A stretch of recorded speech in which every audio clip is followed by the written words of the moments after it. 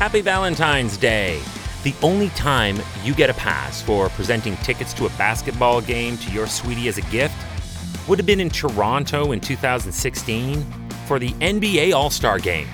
Hi, I'm Chris May, host of This Day in Weather History, a podcast from the Weather Network in Canada.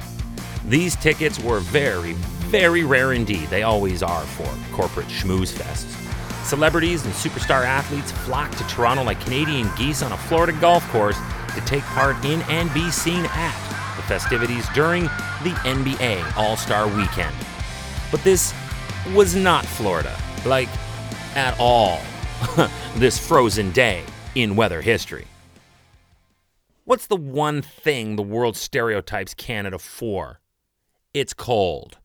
So can anyone explain to me just how so many visitors who were in town for the NBA All-Star Game were blown away by the weather? To be fair to the visitors of that weekend, the city of Toronto had issued an extreme cold weather alert. That is, when it gets so severe that it is a threat to life.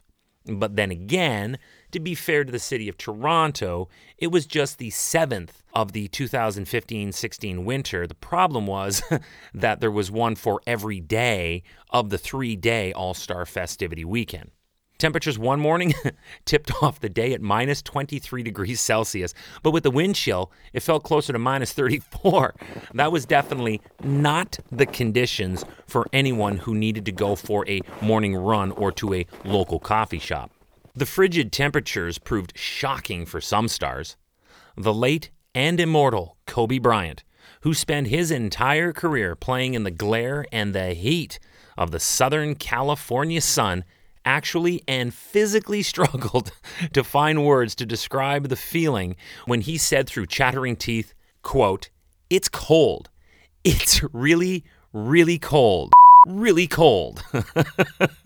But then he quickly followed it up by commenting, "But it really is great to be here. This is a beautiful city, truly deserving to have an all-star game." I think he had to say that. Meanwhile, rapper, TV, and movie star Snoop Dogg, one of my favorites, goes to a ton of sporting events. Man, this dude loves and is seen regularly at all major events, and he has been to Toronto a lot. In his own unique way, he explained the sudden drop in temperature when he said, and I quote, "We brought the cool, 'cause we so cold, baby, we cool." Nice. I love it. Meanwhile, those who were there to capture the action and not just bask in it had challenges of their own. As an example, a photographer trying to find a weather shot had to call it quits when his camera stopped working in the cold.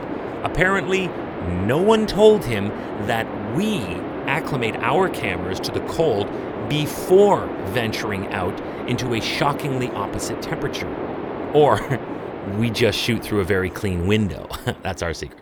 The All-Star events kicked off on Friday the 12th with the Celebrity Game and the Rising Stars Challenge. This is where the arena jammed for stars and talent.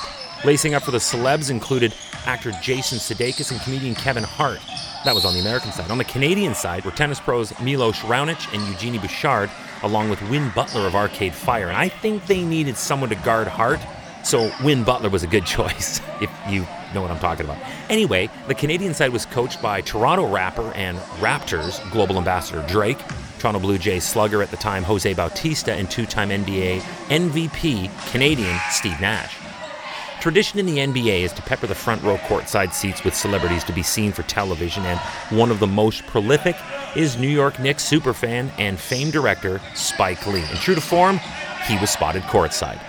Other celebs spotted in the city included actor Vin Diesel, rappers Ludacris and Snoop Dogg, as I mentioned earlier, celebrity chef Guy Fieri and singer Usher, Super Bowl MVP Von Miller, and NBA legend Michael Jordan. Raptors All-Star at the time, DeMar DeRozan, came to the defense of the weather in the city when he said, and I quote, "Nobody seems to believe me when I tell them this has been the worst. It's been a great winter up until these last couple of days, but nobody seems to believe me though." End quote.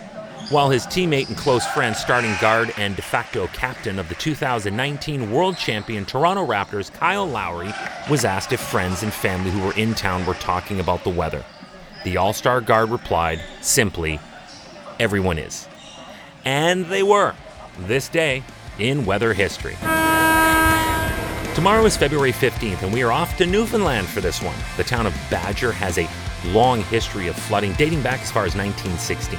But on February 15th of 2003, it was the most severe in terms of sheer depth of water and damages that made it necessary to cover it tomorrow on This Day in Weather History with me, your host, Chris May.